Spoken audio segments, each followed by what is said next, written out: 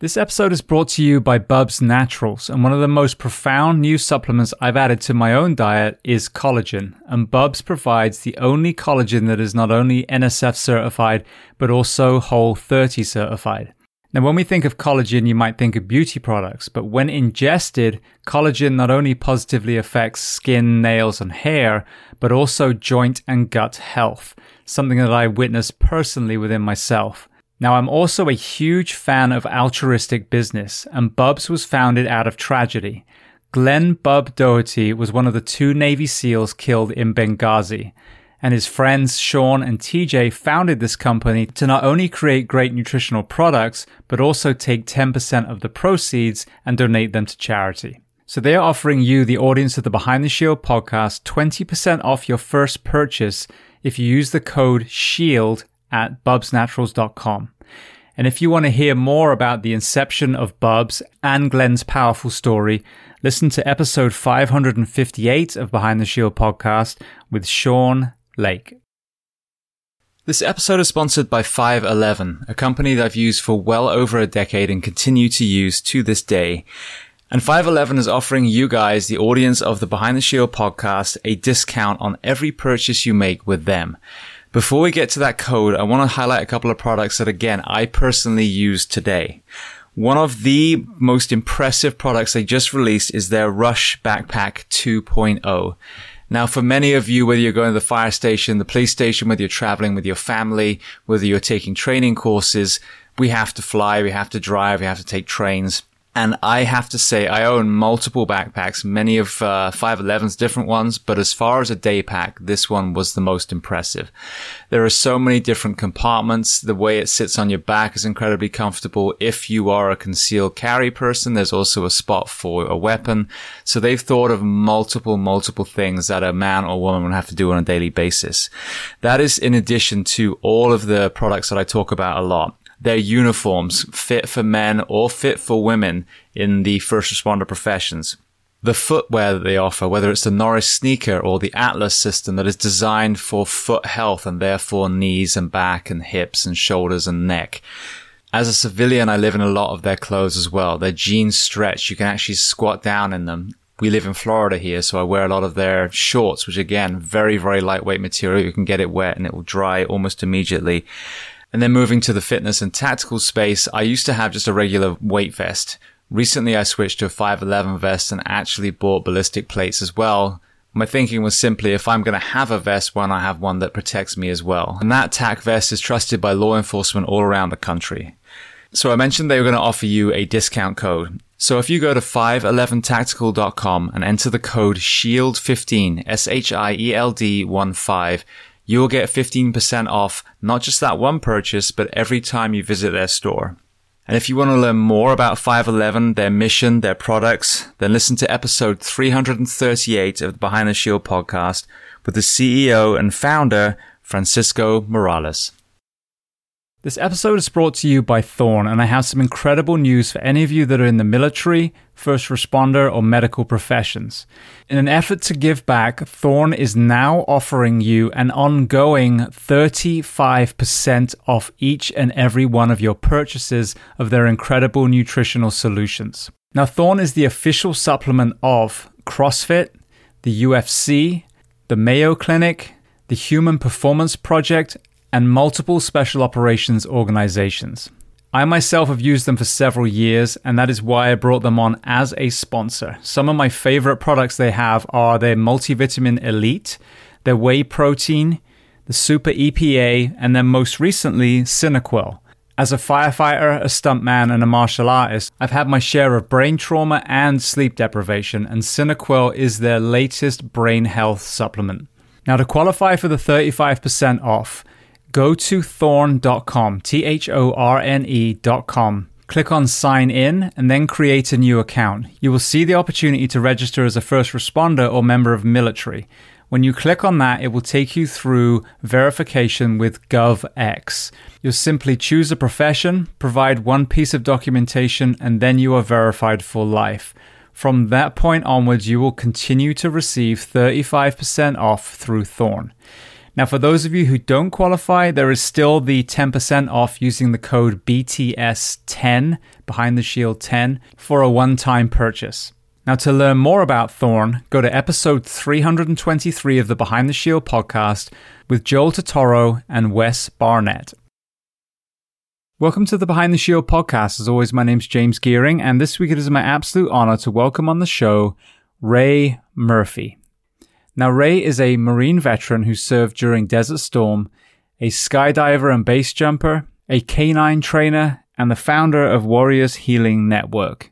So we discuss a host of topics, from his journey into the military to his powerful mental health story and everything in between.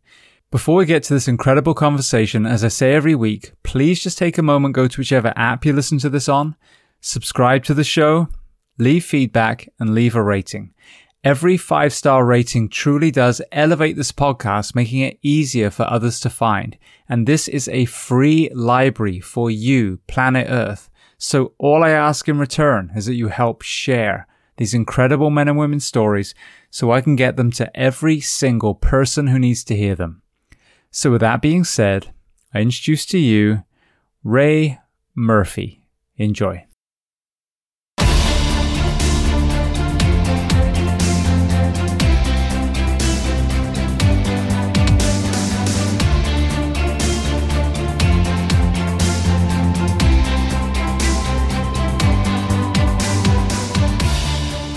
Well, Ray, I want to start by saying thank you so much for taking the time to come on the Behind the Shield podcast today.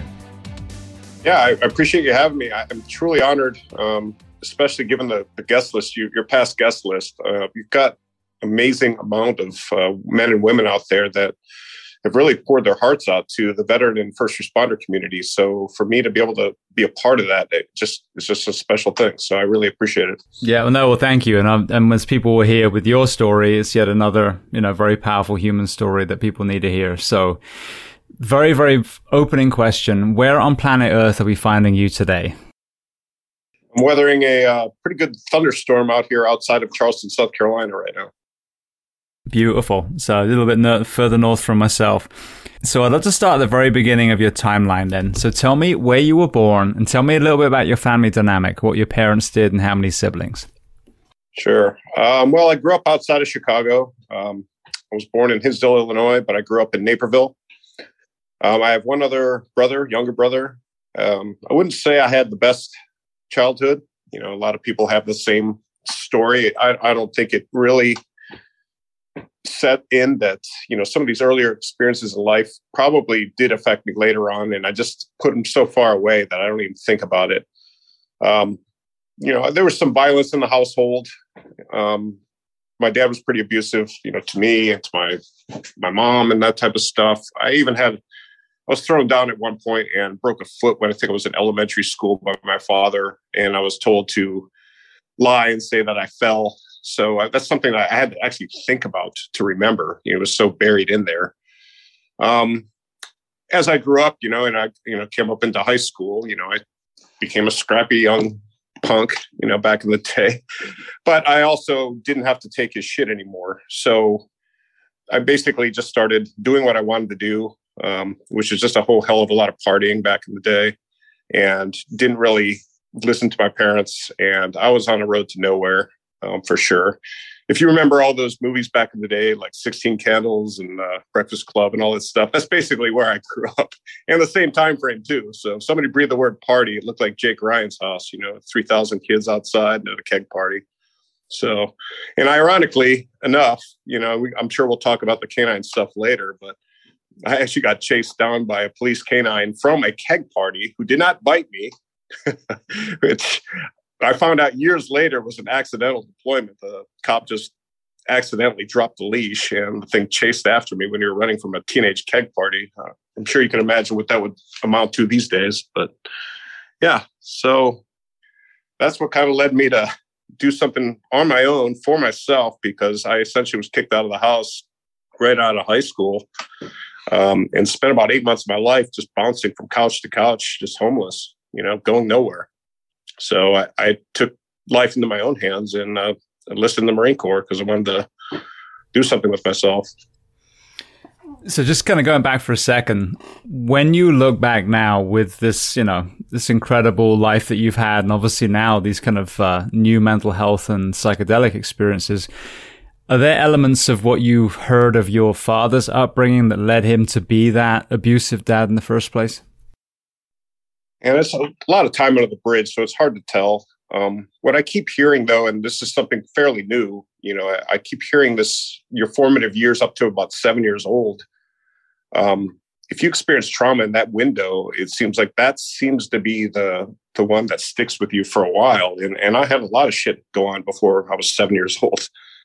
And again, this isn't stuff that bothers me on a daily basis. It's just stuff I was kind of forced to reckon with when I was dealing with PTSD as a whole. It was the later traumas that kind of caused it to crack the egg, if you will. But I had to kind of think of the whole picture, which kind of brought up those things back in the day. So I think that's definitely part of the puzzle that I'm trying to put back together. But as far as himself, has he ever told you any of the things about his own childhood or upbringing that maybe created that behavior mechanism in the first place? Yeah, honestly, I think it repeated itself. If I remember correctly, I think his dad was pretty abusive too. I've lost contact with both of my parents long ago. But if I remember correctly, he was kind of repeating a cycle. There was kind of violence and unrest in his household as he grew up. So I think it just carried down the line. And unfortunately, I was a recipient of it. Now, what about sports? Did you have any outlets while you were going through this? A lot of times, people find solace in mentorship or at least a sporting outlet.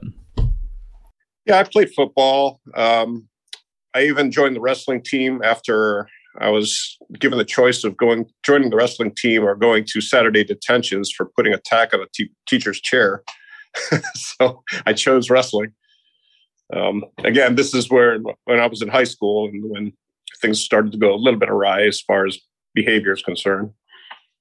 Now, what about career aspirations? You said you enlisted in the military. When you were a little bit younger, during high school, were you dreaming of the military or was there something else in your mind? Honestly, the military thing didn't come about till I was bouncing around from people's couches. A friend of mine who's also on our board for our 501c3 joined the Marines, and he came back and he was pretty squared away. It looked like he was taking charge of his own life. And I looked at that. I'm like, listen, I've got to do something. And this is it. There's no way I'm going to go to college on my own. Working shitty construction jobs and all that type of stuff wasn't going to cut it. So I basically just decided enough of this and just enlisted on my own. So how did the kind of, I guess, the toughness, even though it's coming from a negative route from your upbringing and also the sporting element, how did that factor into Marine boot camp and as you progressed through? Well, it gave me the confidence that I could basically handle anything. I took control of my own life. I didn't make excuses for where I came from or what my background was or how shitty my childhood was. At that point, the world was open to me to do whatever I want with it. When I came out of the Marines, I had the ability to go to college, and I provided that for myself. Nobody else did. I came out and I still had friends from high school who were still, sucking off mom and dad's tit. And, they're on their 7th and 8th year of college, still partying, right? I didn't have that luxury. I had that one shot of getting a degree and that was it. And I made it happen myself.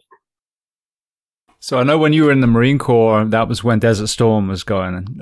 So talk to me about that. What was your training like, and then where did you find yourself, and in what role? Yeah, so I was a machine gunner by trade in 0331. But at the time, I was part of a Scout Sniper platoon. So with the 1st Battalion, 2nd Marines, I was with their state platoon.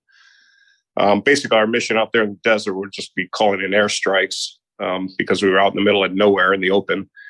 That being said, I spent most of our time floating around in a ship waiting for stuff to happen. We had several missions to do all these fantastic landings, but the thing was over in a flash. So basically spent 8 months just preparing for war.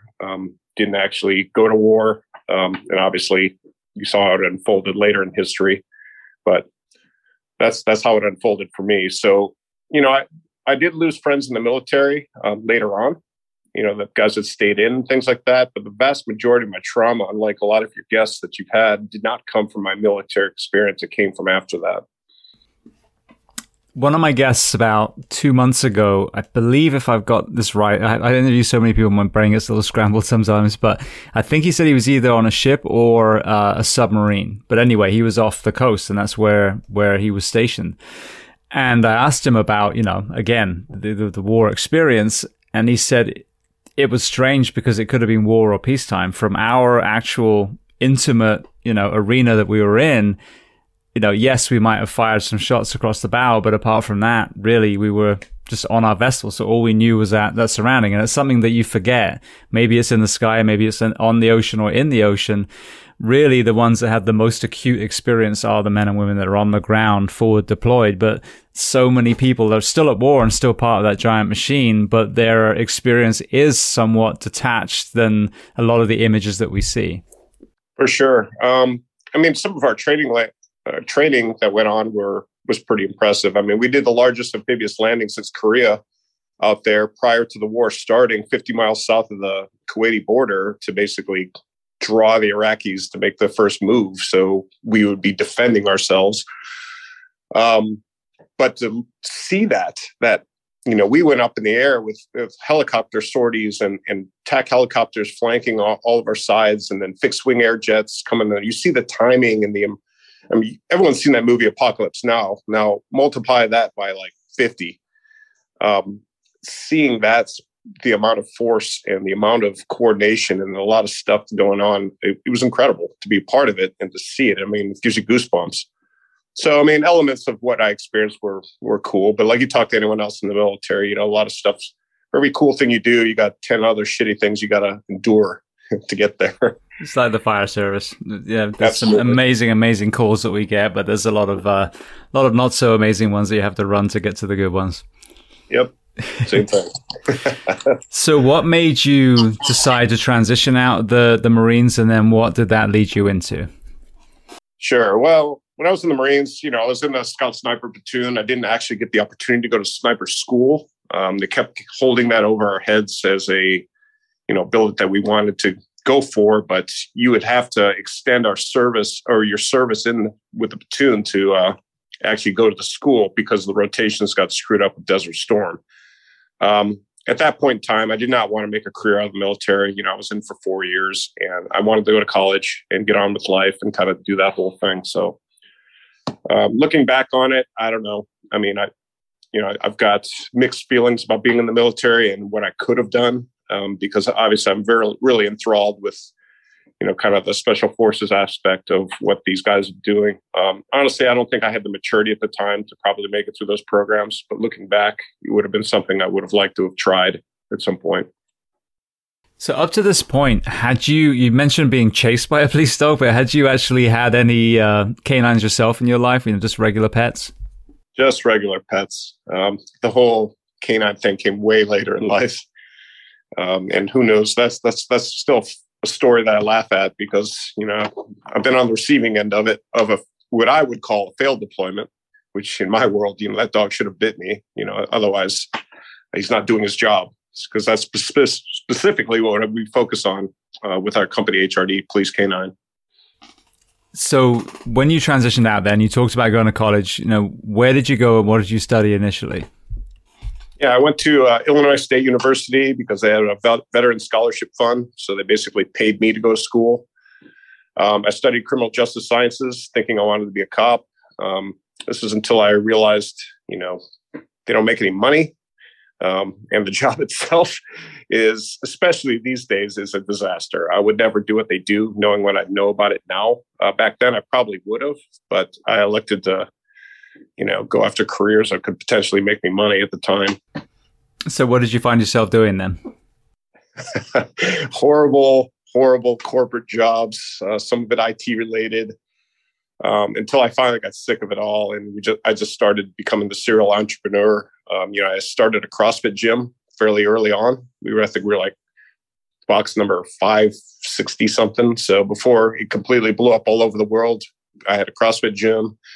My wife started a marketing company, and since then we've had multiple companies. And I will never work for anybody else again.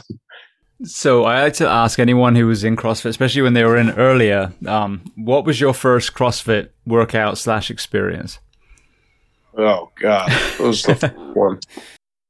What's it called? Damn, I forgot the damn name. It's the 5, 10, 15, just pull-ups, push-ups, squats. Maybe. Yeah, I got smoked. You know, those few reps, and you think, oh yeah, I could bust this out. Yeah, 5 in there, you're already sucking wind. You like realize like doing arm curls at Gold's Gym doesn't really do shit for you as far as actual fitness. So what about so walk me through from your first workout to what made you decide to actually start a box? Well, we've been doing it for quite a while, or for about a year and a half or so, and I was actually on a mountain climb, on Mount Rainier, and a failed mountain climb because we got turned around because of weather. But when we came down, I found out I got laid off my corporate job. At the time, I've been using CrossFit to train for the mountain climb and all that stuff. So I'm like, well, screw it. I'm just going to open my own, and we did. So we opened CrossFit Peachtree in Atlanta. We were one of the first ones out of the gate to kind of do so. I think one, reoccurring theme when it comes to that world is, and I hear this a lot, you're either a trainer, you're either a coach, or you're a gym owner. But when you try and combine the two, that's where a lot of challenges happen, a lot of boxes fail. So what was your experience with the business side? You're trying to differentiate yourself over a gym that's maybe 2 miles down the road. Because at the time, it was kind of popping up all over the place. I think we did a pretty good job, just not knowing a damn thing about the business side of running a gym. But what I did find is you end up doing everything else besides actually training people, right? You're fixing the broken toilet. You're fixing the barbell that's snapped in half. You're buying new equipment that's getting destroyed. So, that was the downside. And we did see, some really amazing transformation stories of people turning their lives around and that type of stuff. The community aspect from CrossFit, of course, everyone calls it cultish, and to some degree it was back then. It was a little weird. People get really, really obsessed with the numbers, they're putting up there when you put it on a whiteboard and it's there for everyone to see. You get people cutting corners on exercises and doing dumb shit like that. So that part of it I didn't enjoy, but I did enjoy, I guess just some of the people that we were around. We had some pretty amazing trainers that worked with us, and we had a good time doing it. Yeah, that's one thing. I got into it in around 06, and, watched quite the undulation of where it went. And obviously the true north was always there, which is, do these certain workouts and that's it, and then have these rest days. But obviously as the games came into it, people got kind of swept away with that. Competing against other people was the best/worst part of that philosophy, because absolutely, if it motivates you to do good form and technique and push a little bit harder, beautiful. But I saw that too. People walk in the door and they don't want to learn how to do strict pull-ups. They want to do butterfly pull-ups, and they want to do handstand walks looking like some crab with a back injury. And it's like, no, that's not the way you do it. And then that's when you end up with those CrossFit fails videos. Whereas the real, philosophy and application was humility and slowly learning these skills and building yourself up and competing against yourself. And it was sad when those two things got separated for a while, and we did see more injuries in the gyms. Yeah. And I guess some of the ones that I remember fondly were those early days of doing some of those first hero workouts. I've never done a workout that I had to actually think about somebody else's sacrifice, especially to our country. And those ones, it just changed your motivation. You're not in there just to, screw around and do little bullshit movements. You're in there just to go as hard as you can and not feel sorry for yourself. And I found those pretty enjoyable in a sick way. They definitely hurt. Yeah, absolutely. Well, then what about the back end of that? What made you transition out of being an actual owner?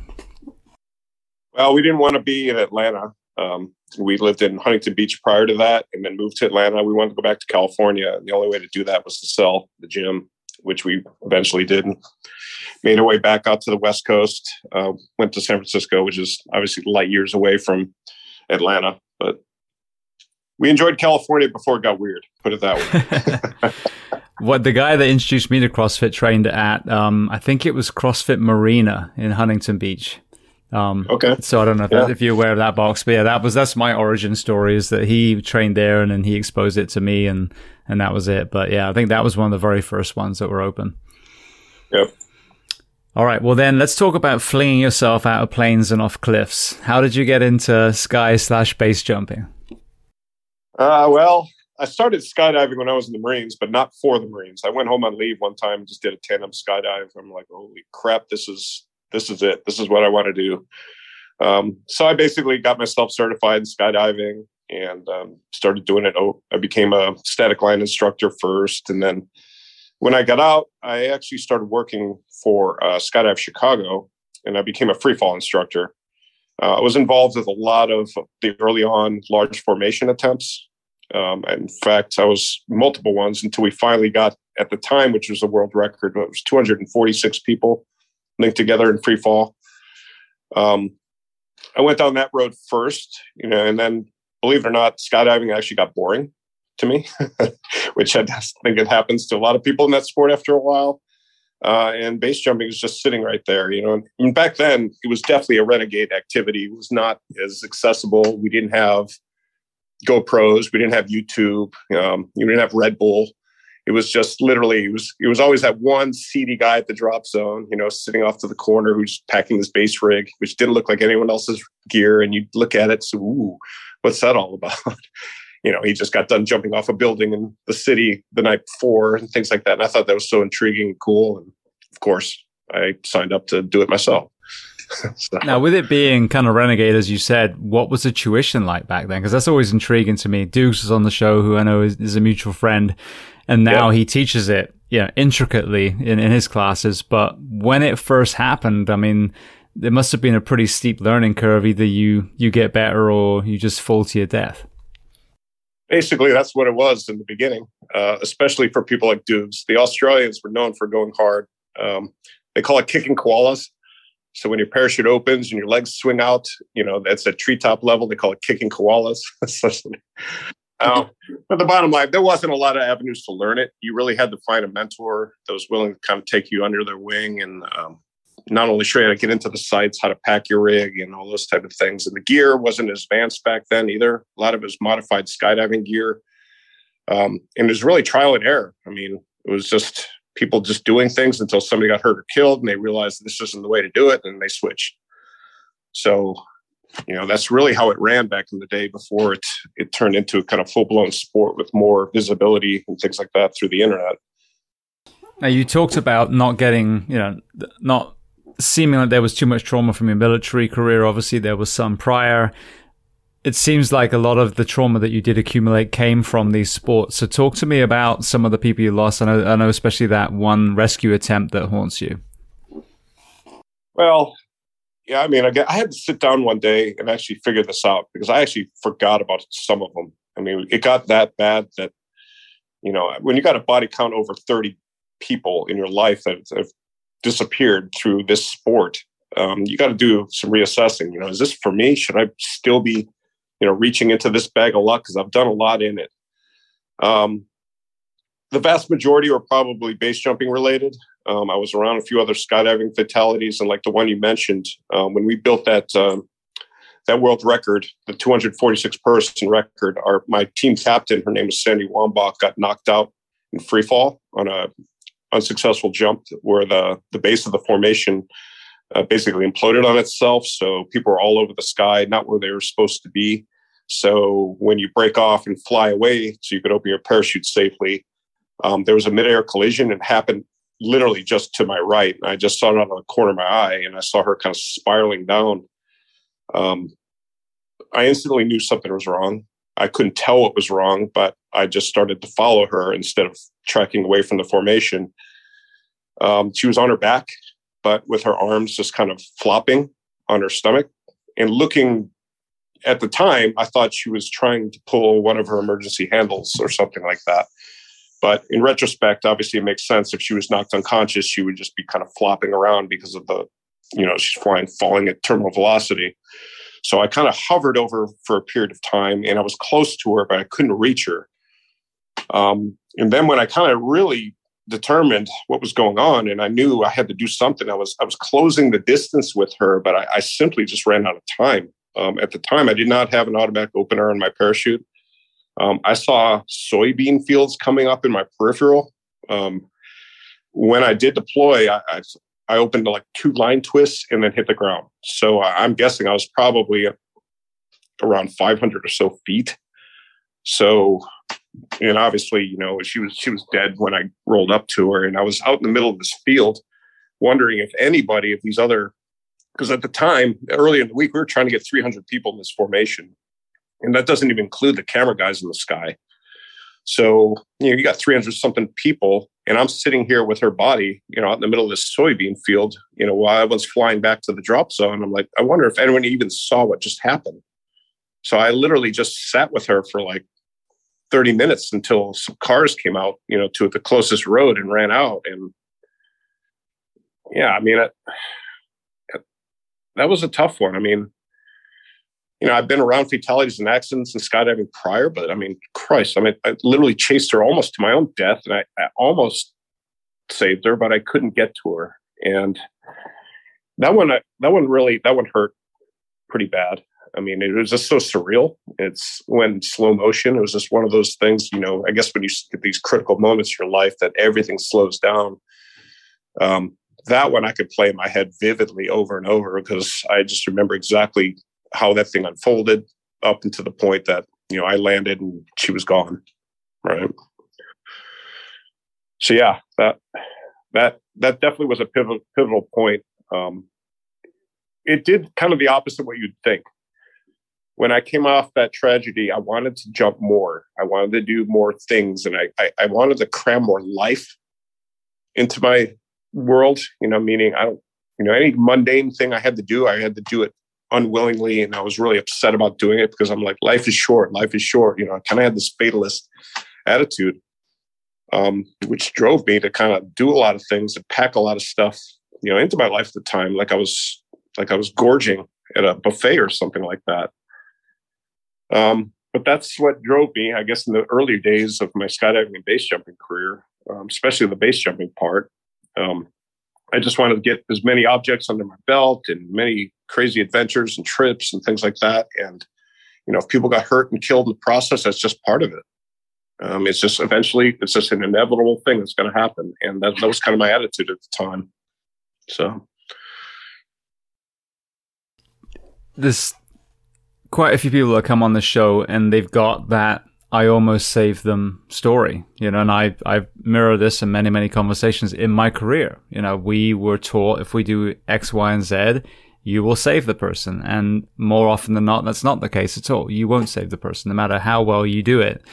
And we're reminded of our mortality in these professions as well. And I think as we get to it with the psilocybin journey that you went on, I've heard Marcus Capone talking about Ibogaine and so many other people.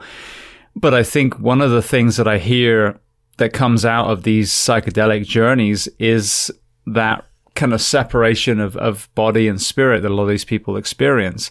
And I wonder how many people, especially in these professions, do suffer from ultimately a fear of their own mortality. And there is that, I've got to make my life meaningful. If I do all these things, if I serve people as a firefighter for 20 or 30 or 40 years, then, you know, I'll be okay. When the reality is, as you said, like, and we've seen this, any of us can go at any time. So yes, you want to live a rich and full life, but not to the point where it becomes an obsession. Yeah, I mean, I think that's kind of where, you know, I was younger at the time, still a little stupid to what the world is all about. But yeah, I mean, you see people have, you know, 9-to-5 jobs, doing their, you know, same bullshit, you know, and not really doing anything with their lives, not traveling, not really experiencing things. And some of the stuff I was experiencing was just amazing, right? I mean, you can't even put it to words to people who've never done these type of things, who's never been in a world record skydive and felt the energy of everyone connecting, free falling, not even be able to see the whole formation, but be able to feel it. Like there's legit an energy field that you can feel when that moment happens and things like that. And you can't even tell these stories to your friends. Like, you tell it to them, they're like, oh, that sounds cool. Right. But they don't have that depth of understanding of what you've gone through. So yeah, I mean, I think I was just, you hit that switch of like, you think, okay, now there's a timer going. I really have to get this stuff in before something happens to me. And I think that's kind of where I went with that. Now, what about the canine side? When in this kind of timeline did you start working with dogs, and then kind of walk me through that side? Sure. I got my first dog, Luna. She was our rescue when I owned the CrossFit gym in Atlanta, and we didn't know what the hell we were doing. She was a hot mess. So we stumbled onto dog training through her, just because of her behavioral problems and things like that. She was a rescue. But that led us to start our pet dog training company, Canine. So we started that, and I started training dogs, dogs behaving badly, and trying to turn them around and help people who are kind of in the same boat as me. I got a dog that I didn't know what the hell to do with, and she was a hot mess. That being said, I eventually, I got intrigued with, when you look on the outside looking in, when you see police canines, you honestly think that those are like the apex of dog training. I'm like, that is amazing. These dogs do amazing things. They jump out of helicopters, they find drugs, they bite bad guys and all that type of stuff. So I was really enthralled and intrigued by it all until I started seeing more and more videos of dogs failing to deploy, or when they're let go, not doing the job they're supposed to do. And a lot of those cases, they were dying. They were getting killed in the process. So initially I started just to help the dogs, not even really thinking about the police officer behind that. I just didn't want, if you're going to put these dogs in a fight for their life, let them know that they're in a fight for their life, right? Don't send them into a building thinking they're going to go play tug with a 3-time felon, not willing to go back to prison, and end up getting stuck in the head with a screwdriver, while the tail's wagging and they think they're there for a game. I'm like, listen, this is serious. Like, these dogs need to understand that they're in a fight. And I can only equate that to if you have your best friend who's never been in a fight in his life, and you just tell him to hop in there and just go for it, and don't give him any instruction or anything behind it, and he gets his ass kicked. Well, what do you think was going to happen? And it's the same thing with the police canines. I kept seeing it over and over, and I didn't realize how big of a problem it was until I kept pursuing this kind of bug in my ear that something needed to be done or something needed to change. And that's kind of what led to starting the HRD Police Canine, because I found some like-minded people that kind of thought the way I did, that, the way they're currently being used was not fair to the dogs, and it definitely wasn't effective. So there's many aspects of dog training, especially with Police Canine, but I chose to focus on the one that I was interested, which is them biting. If you let them go as a use of force tool, I want them to actually get in a fight, and I want them to win. So that's how it kind of started. So what were you seeing as far as some of the poor techniques that were being used? And then what kind of, what angle were you bringing to that training that was rectifying some of those problems? Sure. Well, first off, cops in general are not dog trainers. They don't understand fully how to train dogs, regardless of what we're talking about, whether it's obedience or the bite process or shaping them into, dogs are actually going to do that work on the street. The other thing we noticed was their certification standards do not mimic what they're expected to do on the street. So if you look at any certifying body for these police canines, especially when it comes to apprehension, it's this vanilla picture that doesn't mimic what an actual police deployment looks like on the street, which is usually in a dark, shitty place in the middle of the night, which chaotic noise. There's all sorts of things going on that could affect whether that dog actually does its job. To me, this was simply treating canine units as a specialized unit, which they are. Any other specialized unit in the world, in the military, or even SWAT for that matter, gets all the toys to support the budget and the training behind them to be able to deal with these things. We've got canine units around the country that are selling T-shirts to buy a fucking leash. That's not right. And they're expected to, have this tier 1 training when they're given, a Prius budget. And it just doesn't happen. So really all we did is introduce what scenario-based training into the picture to make things more chaotic, to make sure the dogs aren't going to be distracted by environmental factors, whether that's noise, distractions around what's going on. And make sure they actually do their job, because when they don't do their job, they're at risk of getting hurt or killed, or their handler or anybody around that scene. And I've seen multiple videos of a dog let go, and because the dog didn't engage, it caused a chain of effects that somebody got hurt or killed. And it happens over and over. And to me, that's avoidable.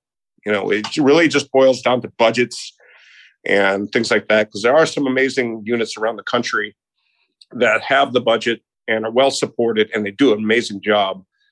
It's the ones that are kind of in these smaller departments typically are ones that are not getting that support. What I kind of discovered is there's about a 60-20-20 rule. You got 20% at the top of the pyramid that are shit hot, right? They're dialed. They're training hard. They're doing scenario-based training. They're well supported, and they're doing the right things for the dogs. There's 60% somewhere in the middle that want to get to that 20%. They just have no idea what they're doing to get there. They're not getting support. In some cases, they're literally training by themselves, which doesn't work. You have to have skilled decoys to show the dogs the pictures they need to see. And then you've got 20% at the bottom that literally got into it just to have the cool car, or the t-shirt, or whatever, the extra pay. And I don't care about them. If anything, I'd rather them get washed out of the unit, because it's doing a disservice to the dogs that are there to actually do a job. They need to know what they're doing. So my focus is in that upper tier, and that 60% in the middle, to help them, get them the resources to get some good training in, and take these tools that we show them in our seminars to go back to their units and hopefully implement them and be effective, not lucky. We don't want these guys to be lucky out there. If they drop that leash, they better know what that dog is going to do, not hope he's going to do a certain job. And I think that's really what we've been after since we started this. We've seen close to 700-ish, just under 700 teams in 3 years, all around the country. So we've seen the good, the bad, the ugly, all over the place. And the common theme is most of these handlers just want to get to this next level. They just don't know what that looks like or how to get there. And they're the ones we're trying to help. It reminds me of a really brilliant meme I saw. I think it was maybe a quote from a stand-up comedian, but it said, if you're running from a police dog, don't crawl through a tunnel, weave through poles, and go up a seesaw. They're trained for that. And it kind of immediately flashed, because, you see the same kind of call. I drive by them on the freeway, where they train them. Of course, there's an agility element, and there's a confidence tool. But the same as the fire service, as you progress in, a lot of departments get into box checking, and they lose that, stress inoculation element, that realism of training. And of course, you got to teach them to walk before they can run. But as with a cage fighter, you want your worst day to be in the gym, not in the cage. And I think it's the same with us. It's the same with, what you're talking about with the dogs.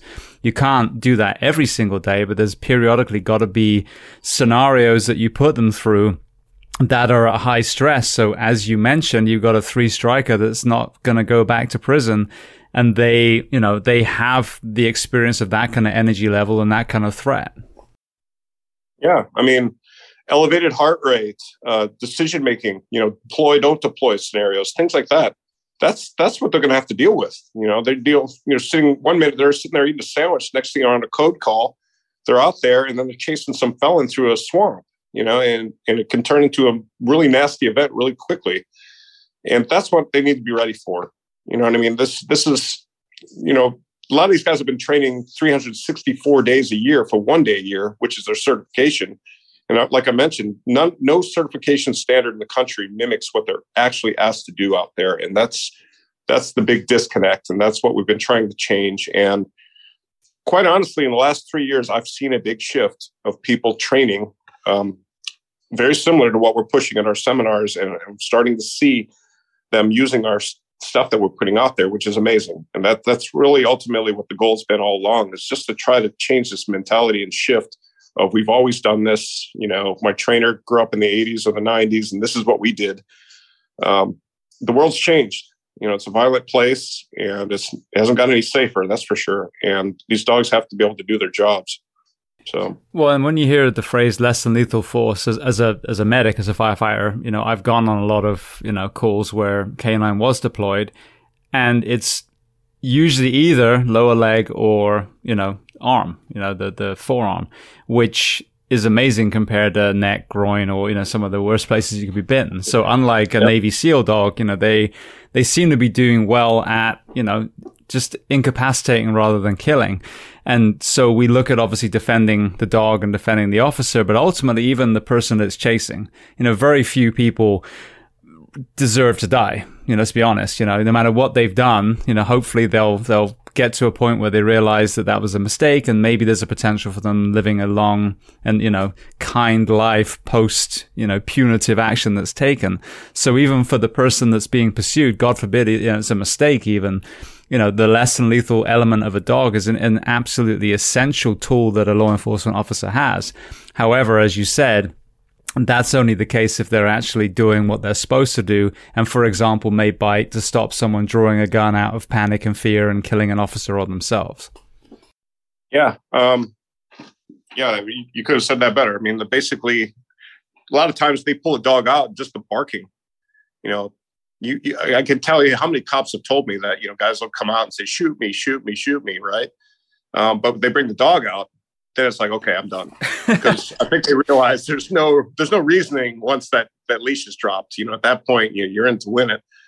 That being said, we train those dogs not to bite those critical spots. They're taught to bite where they can get a full, calm grip, basically the extremities. So your arms and your legs are the primary targets. We don't have them target face and groin and things like that for obvious reasons. Like it would suck to be the decoy training that.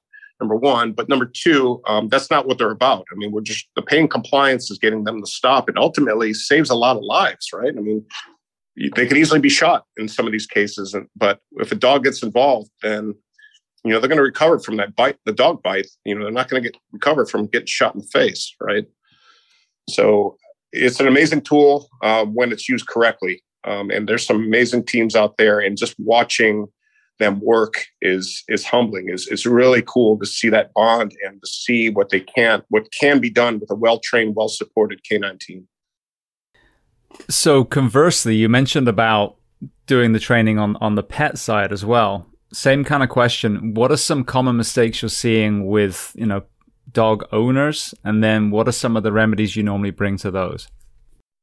Sure. I mean, just with the pet side, the big thing we're going to find out is everyone thinks their dog needs to have doggy friends, meaning, you go to dog parks, or they needs to meet every dog you come across on the street. And that's simply not the case.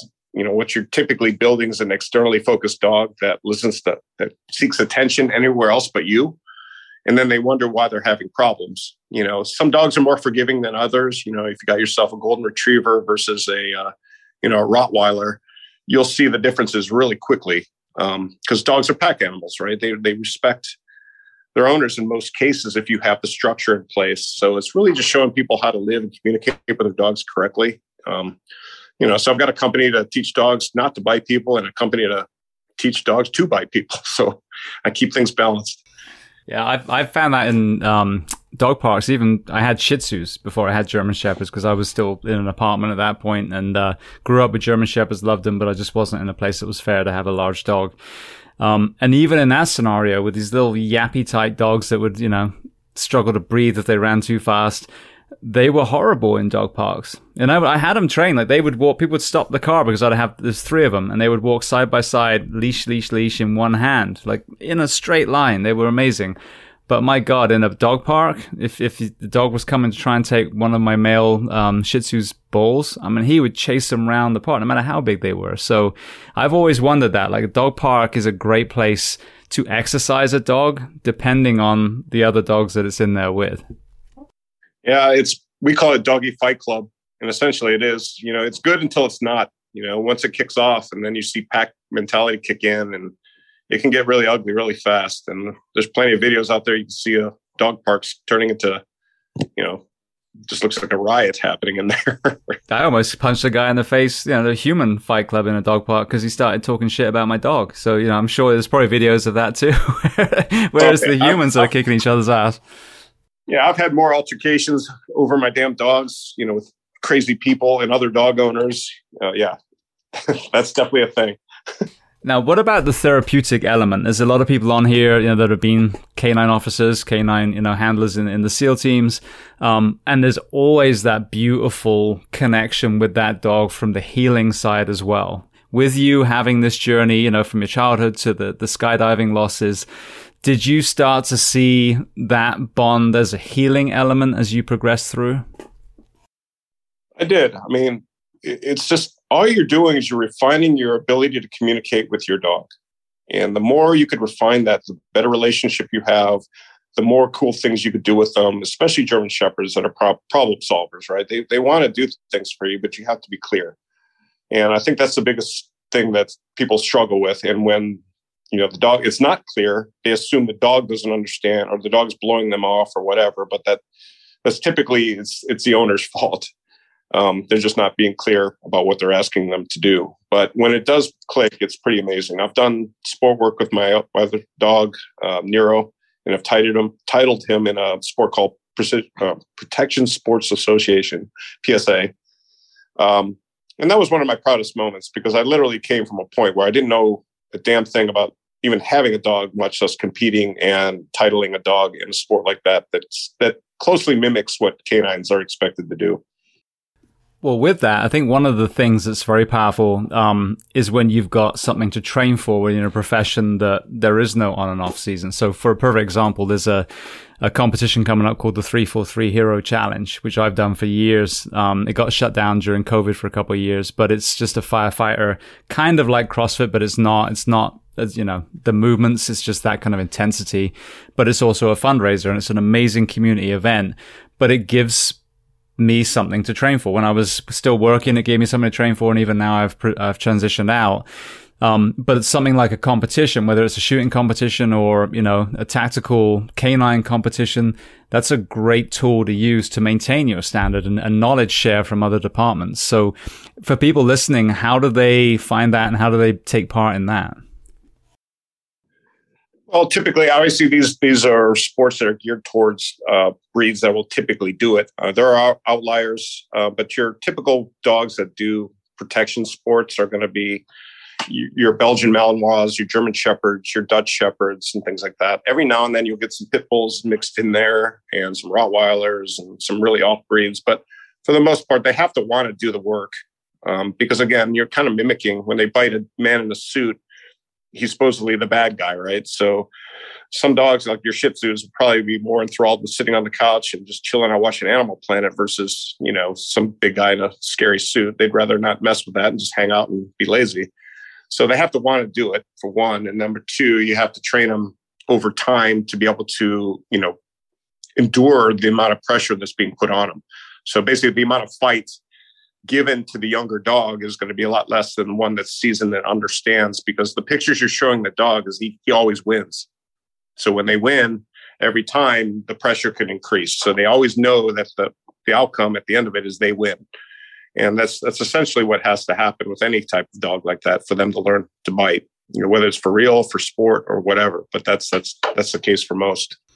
So where can they find that online? So, because I'm sure there's people that are actually handlers in professions around the country that maybe would be interested in a competition side to it. Yeah, there's several types. I mean, there's other things called ring sports, like French ring and things like that. But the one I chose to do is called PSA. It's just a Protection Sports Association. I think it's psa.org. I'd have to check. But it's easy enough to find. If you just look up dog protection sports, it'll all pop up, I'm sure. Brilliant. All right. Well, then, so my Shih Tzus actually ended up going to a family member because I had a little boy, and then one of them was actually aggressive towards the other. It was a father and son, and got to a point where I didn't trust him around my little boy. And we had a couple who adopted all three of them, and they took them on a farm, and it was beautiful. But a few years later, I got divorced, and then ultimately I was able to be in a house where I could have a big dog. So now I've got 2 German Shepherds. The first one, I never figured out her pulling. She finally got a little bit older, got a muscle injury. And then when she finally healed from that, she doesn't pull anymore. But that's obviously not a good training technique. Now I have a 9-month-old puppy who is getting better. I've got her on a pinch collar, but I still haven't cracked that pulling element. So I know it's me, not the dog. So what are some of the tools you offer to people when it comes to a dog who overall is behaving pretty well, but is just will not take that slack out of the leash? Well, the pinch collars work really well when they're implemented and fit properly. But not only that, you have to have pretty much every aspect of their life have some structure to it, whether that's sitting before they get their food or holding a place command when somebody comes to the door. 100% any command that's given needs to be enforced. So if you give commands that aren't enforced, it becomes suggestions really quick. And when that happens, then everything goes out the window, including your heel command, which should be a command. It has a start and an end. If you tell them to heel, imagine them punching a clock. They should be walking along your side with zero leash pressure and not sniffing the ground, not eyeballing other dogs or people. But when you tell them, okay, they're free, they're off the clock. They can go pee, poop, go greet somebody, do whatever. But when you put them back on the heel command, they're back on the clock again. And that has to be enforced. And a lot of people, it's a tough concept to wrap their mind around, that they have to make the change. The dog will do it, but they have to kind of treat it. This is the way you walk every single time, not some of the time, all the time. And then it's a clear picture for the dog. It's not an optional thing. Okay, yeah, guilty as charged. Like I'll do it. I'll try and hold her for a bit, and then I'll just give her a slack again. So yeah, I'll have to look at my own training. You. Yeah, no, and I'm fully aware of that. I've understood the whole time it's me, not them. I think, and like I said, aside from that, she's good and she's getting a little slack. But I need to punctuate, heel, and like you said, okay. So now I have those commands. I'll see if I can work with that. All right. Well, then, kind of moving forward, then staying on the canine path. You had a dog called Nero who ultimately, passed away. And I know that caused a kind of shift mentally for you. So talk to me about who Nero was and then walk me through that journey. Yeah, I guess he was my first purebred German Shepherd. He came from Czech lines. And I got him to do these bite sports and things like that because I thought it was going to be really cool. And, we went through a lot of shitty training in the beginning. Didn't know what the hell I was doing, caused a lot of damage that I had to undo. But when I was able to get it all together and get him on the trial field and we started clicking, I had this ridiculously relationship with this dog. He was my ride or die dog, right?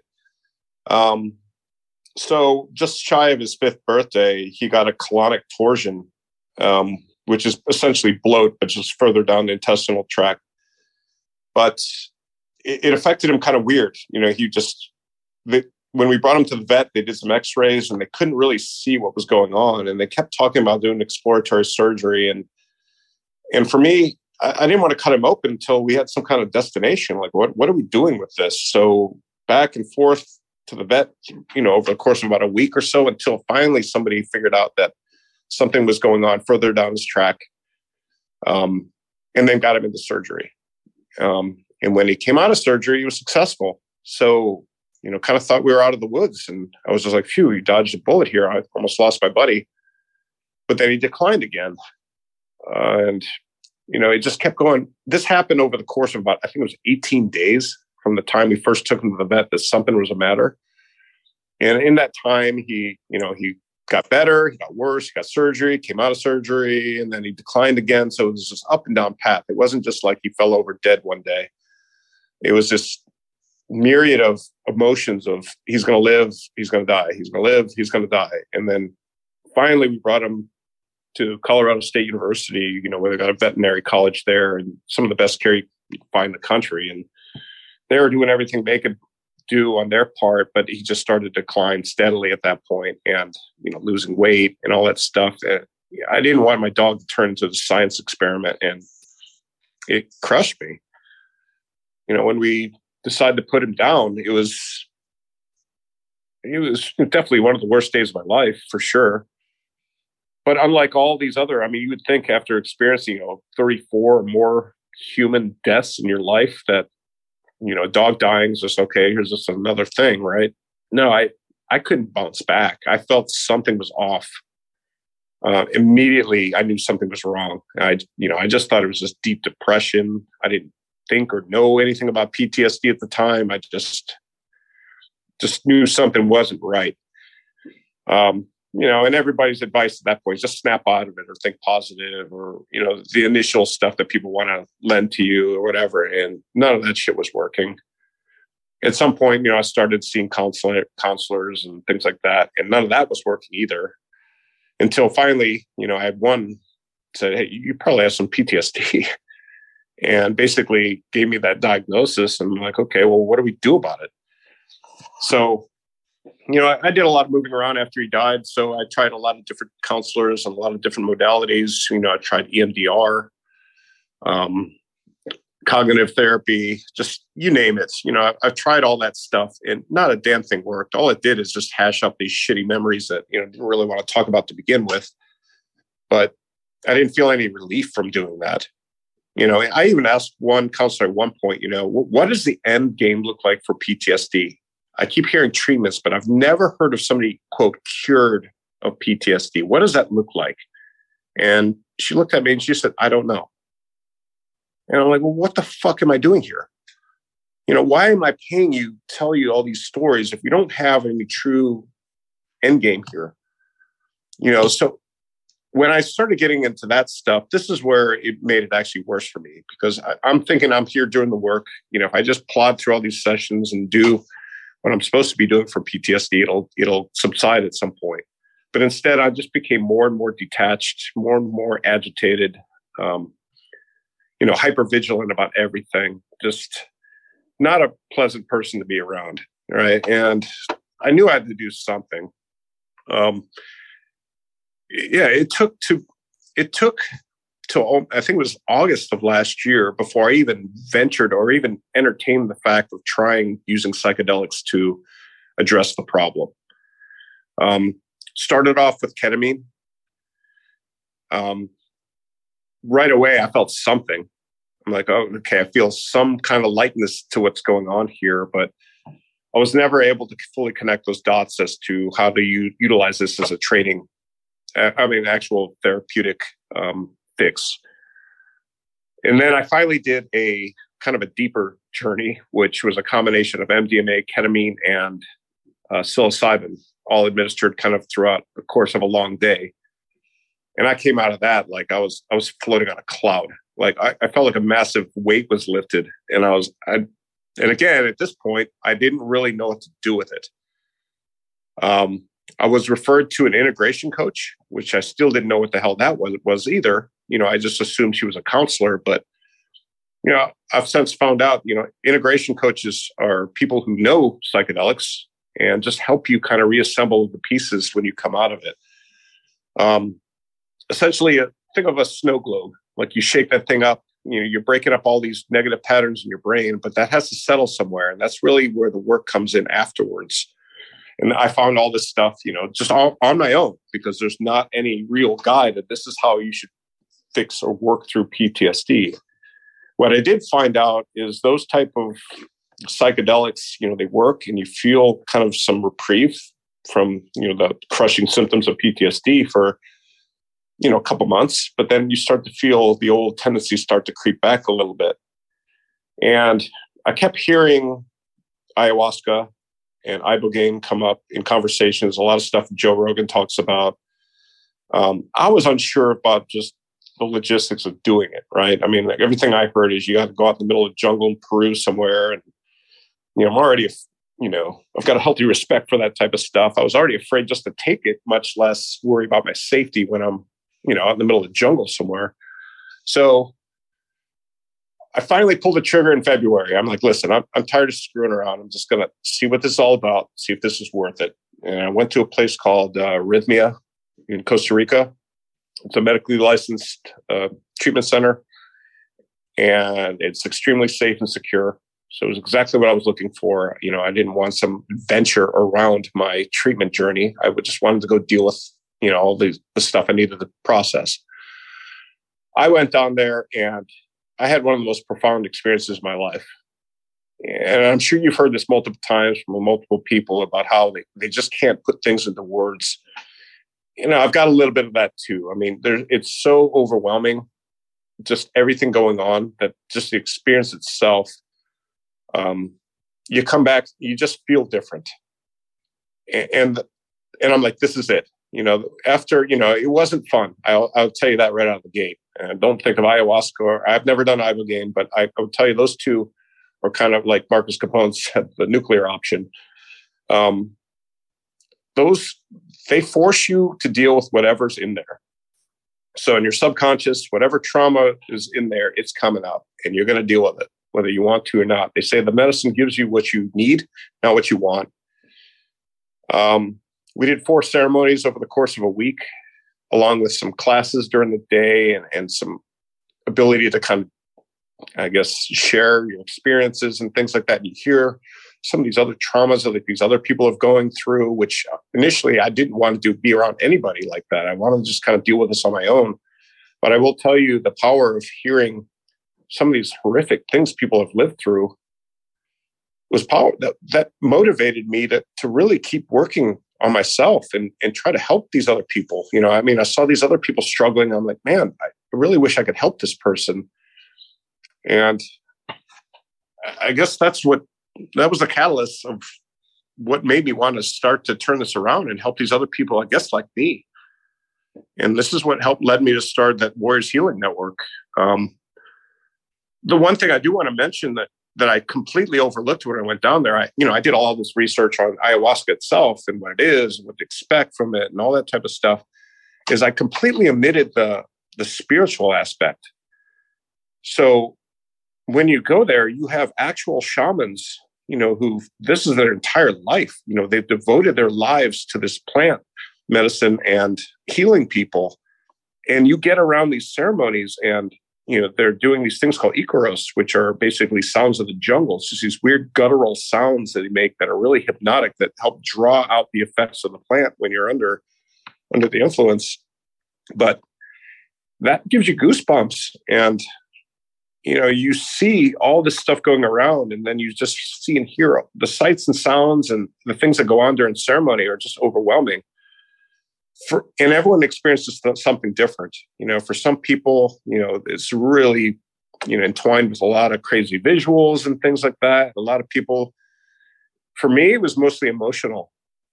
It just brought up thoughts and things that I haven't thought of for quite a while, and trauma, and all the while making me feel like it was okay. Like, basically, it's okay to let go of these traumas.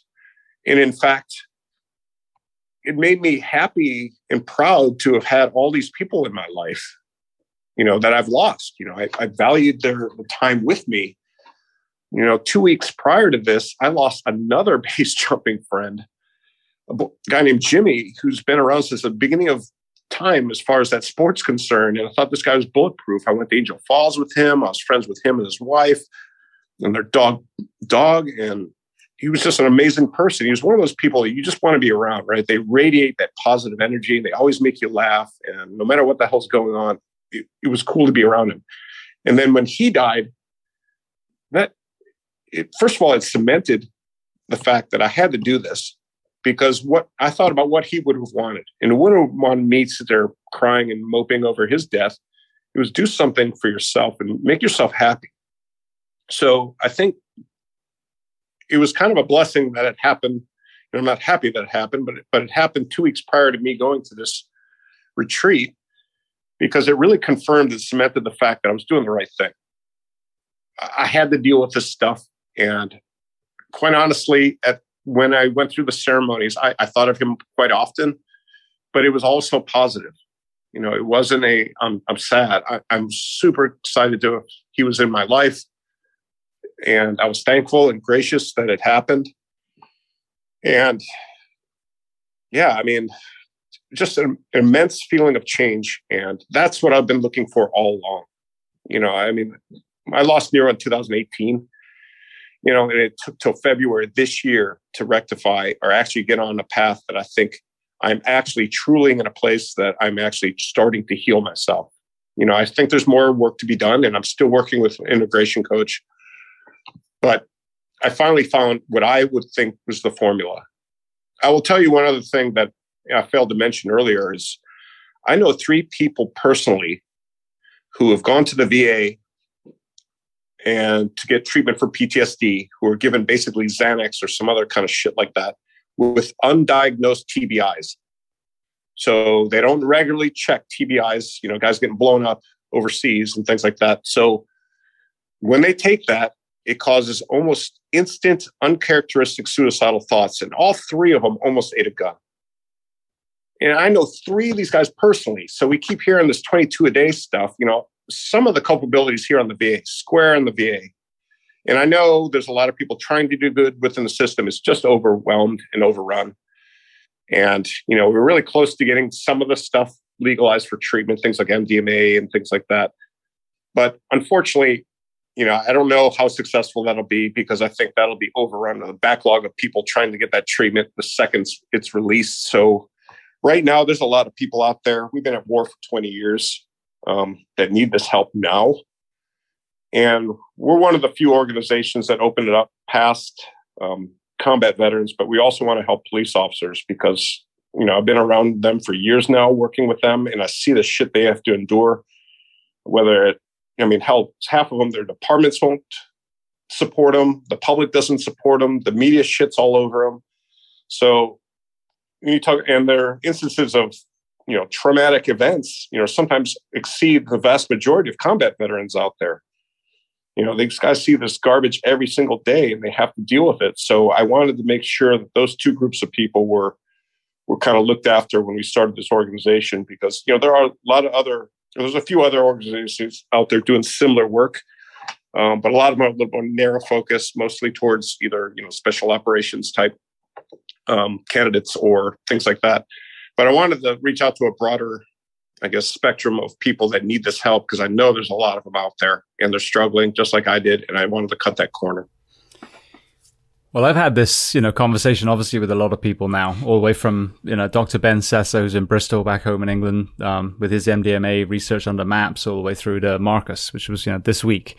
And, the just frustrating, maddening irony that either law enforcement fire serve this very country and have to go overseas for the treatment, or, our military dies, lose limbs, TBI for this country, and they have to go to another country to get the help they need. And so, the prohibition laws that we have are just so, founded on absolute, racism and job justification. And the fact they've lasted almost 100 years is, there's no better sign of, the corruption in politics, to be honest. But there is a shift happening now, and it's incredible. But as you pointed to, that's going to be a slow unrolling. In some countries listening now, that isn't the case. I don't know if that's the case in the UK or Australia at the moment.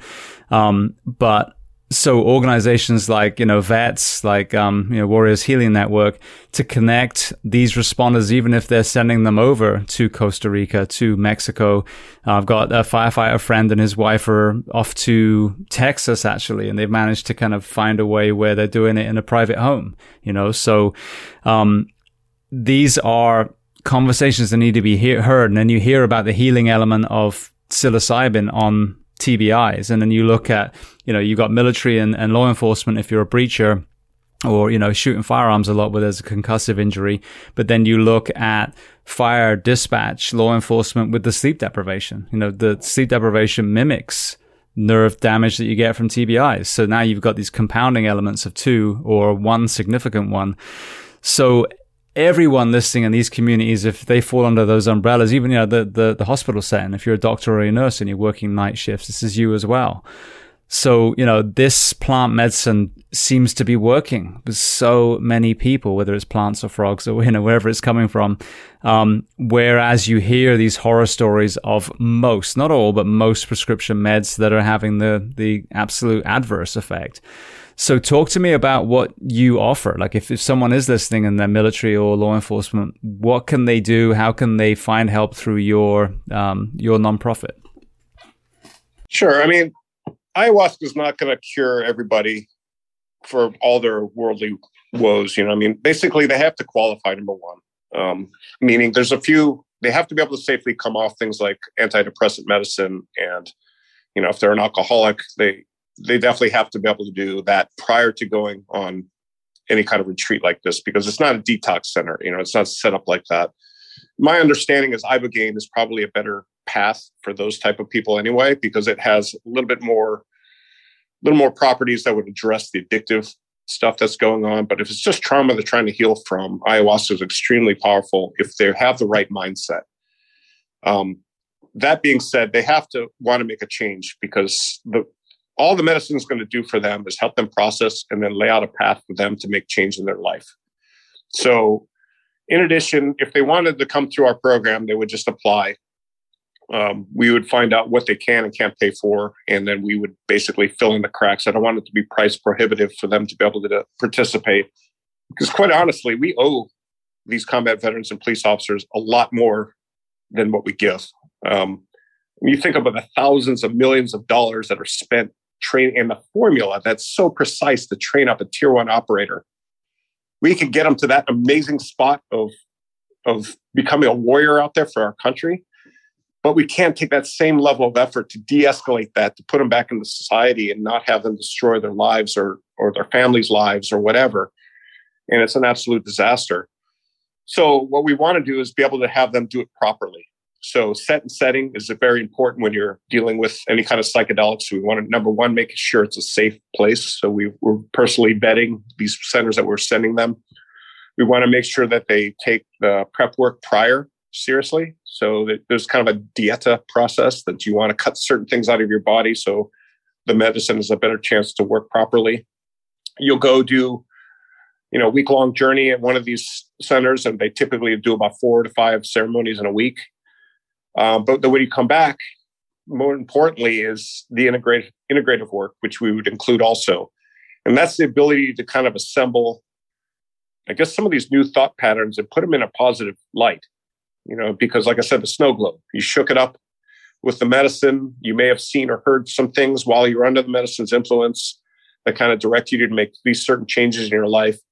But you also need some people who've done this stuff before to help make sense of things, and also to kind of, call you out, I guess, if you're starting to slip back into negative thought patterns, which really that's all PTSD is. You're stuck in that redlining fight zone that you can't pull yourself out of. And when you start going down that dark path, it just doesn't stop. So, if we have to, we want to make sure these guys have that full board to be able to do all of that. My thought process is, let's go with that nuclear option first for these guys that really deserve it, need it, so they can come back and be in the fight for themselves, for their lives. So all I want to do is put them back in the driver's seat for the fight of their lives. And I think by doing these deep dives with those particular medicines, you'll get that. There's no need to keep dabbling around stuff if they've been looking for solutions for the last 5 years and nothing's worked. And that's why I want to start with something with like a retreat type thing that will really shake things loose and hopefully cause positive change. Because I can tell you what, at the end of those 4 ceremonies, I found myself walking around smiling, which is something I never do. I definitely felt different, lighter, and I started getting these thoughts of, how do I help other people do this? And you have to know your audience a little bit too. I mean, you can't come, every somebody has a bad day, you should be doing ayahuasca. It doesn't, especially if you tell them what it's all about and all this, you're going to go trip off some jungle vine. People look at you like you have 3 heads. But that's really what you have to kind of think about when you're considering who you're talking to, and, have they tried all their modalities, and are they equally frustrated? Are they basically where I was a few years ago? And that's kind of people we're looking for. Yeah. Well, I think that's a really great, way of putting it as well, because I had, one guest on, and their thing was, this works for everyone. And I have to respectfully disagree. I think, the same as fitness, same as nutrition, different horses for different courses, as they say, so what works for you may not work for me. And like right now, the only thing that I've really been battling is some fogginess, so I don't have problems sleeping. I don't feel like I have bouts of depression or anxiety. Definitely not hypervigilant. Probably the opposite. I feel like my adrenal glands died a few years ago. But yeah, so, there's not that crisis element. And I know that, for example, this sounds kind of weird, but a cruise, like take out all the day-to-day stressors, cooking, cleaning, all that stuff. Disconnect, preload a bunch of interviews, cancel any interviews that are coming up, and take a week to just totally unplug. Works incredibly well for me. But as you touched on, there's people that have tried EMDR and equine therapy and some of these other things that work so well for some people, and it just didn't for them. And so maybe ibogaine, maybe ayahuasca, maybe psilocybin or MDMA-led therapy, those are the things that will unlock that kind of, chest that's buried deep below to, as you said, kind of, dissipate the flex of the snow globe and allow you to now organize it properly. So I think it's important for people to hear that. It's not the right fit for everyone, but definitely if you've tried some of the less invasive, I guess you'd say, things first, and you're just not having success, don't despair. There are other options, but yes, it's gonna take on a journey physically and spiritually. Yeah, and I think, not to poo-poo, psilocybin and those other type of things, because they're incredibly powerful. I'm just saying, in my experience, the top of the pyramid, as far as your biggest punch, is going to be those ayahuascas and the ibogaines of the world. I would call those other ones kind of the supporting cast. So if you're able to make some significant progress in your mental health through a deep dive journey over a course of a week and come back, and you can do things stateside like ketamine and mushrooms, fairly easy here, and MDMA, and continue with your creative work, you might be good to go. Right? I mean, this could just be your general maintenance for throughout life and keep you in a even keel and a happier place and be a better person. Right? I mean, I'm not a scientist, but I'm telling you just from my experience, what I've experienced through the psychedelics, and I didn't take a damn thing like that, growing up in college or high school or anything like that. I was always terrified of this stuff, and I still am to some degree. It's definitely intimidating. You definitely need to respect this stuff and, what it's capable of. But, when done properly, I think it's a very powerful tool, much better than what the standard modalities that are being offered currently. So. Absolutely. Well, I'd love to switch some closing questions so I can, be mindful of your time. The first one I'd love to ask, is there a book that you love to recommend? It can be related to our discussion today or completely unrelated. Well, I actually just finished yours yesterday, The One More Light. And I will tell you, if we get candidates in our program, I'm going to ask them to read this. Really? I want this. They got something to read on their flight down there. I think it really paints a picture that everyone, regardless if you're a firefighter or not, you're going to a lot of this stuff's going to resonate with you, especially police officers. So that would be some good recommended reading for fun. And I read a book. Remember Nikki Sixx from Motley Crue? I do, yes. He wrote a book called The Heroin Diaries. And in that, basically at the time, peak of their fame, when he was a heroin junkie in the 80s, he wrote a lot of stuff down on pieces of paper and threw it in a box. And they found it years later when he sobered up. So apparently what he did is he assembled all this stuff and put what he wrote down. But then each chapter is built off what he wrote down. But then the back side of it is other people around him and what their experiences of what really happened. So you see this downward spiral, and then you also see what he thought was happening around him. And then you hear from other people what was actually happening. And it's pretty disturbing, but entertaining at the same time. So that's Heroin Diaries. That was a good book. I have not had that recommended in over 600 episodes, but that does sound like an incredibly powerful, theme for a book. So I'm going to have to put that on my list. So thank you. Yeah. All right. What about a movie and or documentary that you love? Well, Sicario. The first Sicario was freaking amazing. As far as the documentary is concerned, I will throw this one out. It's called Heal. It was on Netflix. That was probably the first time I connected the dots between of why you need to do things like mindfulness practices and meditation or yoga or things like that. What physiologically is happening in your body when you do those things? Because I think this is where the big disconnect is. You get a bunch of these alphas, in the military or police or whatever, and they see some yoga guy, and tie-dye shirt telling him he should breathe and do all this stuff. And that's cool, but why? Why am I doing this? That documentary did a really good job of explaining, I guess, what the chemicals that are released in your body when you're doing those types of activities that help fight chronic disease and a lot of garbage that's going on in our country. Obviously we're built around sick care. We throw pills at everything, but we don't go for root causes. And, a lot of this stuff can be addressed through some simple just changes in lifestyle. And, it's starting to pop up in some of the departments around the country that they have yoga available, and they're paid during their shift to do yoga and things like that. I think if people understood why they were doing it, it would help a little bit more. And that's the first time I saw anything that kind of really explained that in a positive light, and that in terms that it made sense to me. So I just stumbled onto that by accident, just surfing Netflix, and it's called Heal. Brilliant. Thank you so much. Now, it sounds incredible. I think understanding the why is absolutely the nucleus of any change. Yeah, absolutely. All right. Well, then, next question. Is there a person you'd recommend to come on this podcast as a guest to speak to the first responders, military, and associated professions of the world? Yeah, absolutely. I would highly recommend my integration coach, Christina Muncy. She could speak more, I guess, on the psychedelic side, on what to expect. But more importantly, what does integration look like? What does it do for you? Why is prep work so important to do something like an ayahuasca journey or something like that? You don't have to be using psychedelics to use it, things like an integration coach. I think somebody who can kind of help change your framework and the way you think about your day-to-day stressors on a regular basis just keeps you a little bit more grounded. And then when you have those questions, you've got somebody right there to kind of help make that connection between this big world of everyone's tough guys and tough women in uniform to, becoming an empathetic, loving human.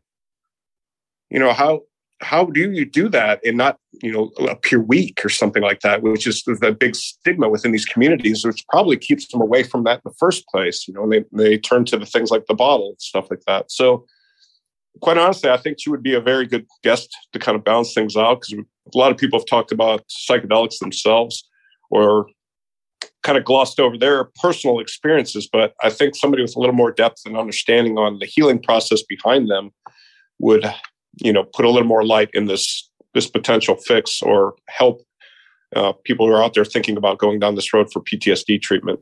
Absolutely. No, you're right. I haven't had that perspective yet. So if you can help me make the connection, that'll be amazing. Absolutely. Well, thank you. All right. Well, then the last question before we make sure everyone knows where to find you on your various sites.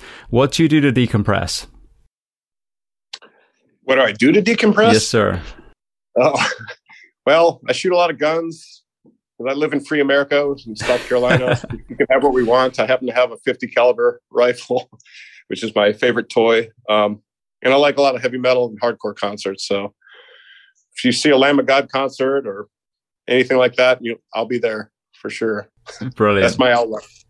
Brilliant. All right. Yeah, there's a concert, Welcome to Rockville, that we had. Used to be in Jacksonville. I hope it goes back, because it's been in Daytona the last couple of years and it's not the same. But I want to say they go up to you as well, but they've got one in, oh my goodness, I'm forgetting the name of it now, but it's an old prison in Ohio, the reformatory that they shot Shawshank in. So I don't think it's actually inside, but it's right on the grounds. But that one's called Incarceration. But Lamb of God are at that group of concerts all the time. Well, for sure. I was lucky enough that one of our trainers from my company, Canine, trained the lead guitar player for Lamb of God's dog. So I've met him a few times, hung out with him a few times. They've become good friends. So it's kind of a neat experience. Brilliant. Yeah, it's amazing, this network that you create by doing one thing that leads you to all these other amazing people. Absolutely. All right. Well, then, people listening, where can they find your canine training, your pet training, and then obviously Warriors Healing Network as well? Sure. Well, pet dog training, we're in 13 different states. KoruCanine.com. It's KORUK and the number 9.com. And for the police training, that's HRDpolicecanine.com. And that's high risk deployment canine. That's what it stands for. And then Warriors Healing Network is just the warriorshealingnetwork.org. And we're on Instagram. And we've only been out for about a month, so we are actually really brand new. So we really appreciate the opportunity to get it out there. And if people that need this help or can help further our mission or donate or whatever, just need to send them our way. On Instagram, we're Warriors Healing Network 2022. Brilliant. Well, yeah, I mean, I guess the one good thing about being you is that hopefully there are places. So if people listening and really want to explore this area, now is the time. Yeah. Brilliant. Absolutely. Well, Ray, I just want to say thank you. Firstly, like so many people, you have this good experience after, a experience of depression, and you find something that works, and now you want to share it with the world. You want to help other people get to it. So thank you so much for telling your story today, and thank you so much for being so generous with your time. Yep. Thank you very much. I appreciate it.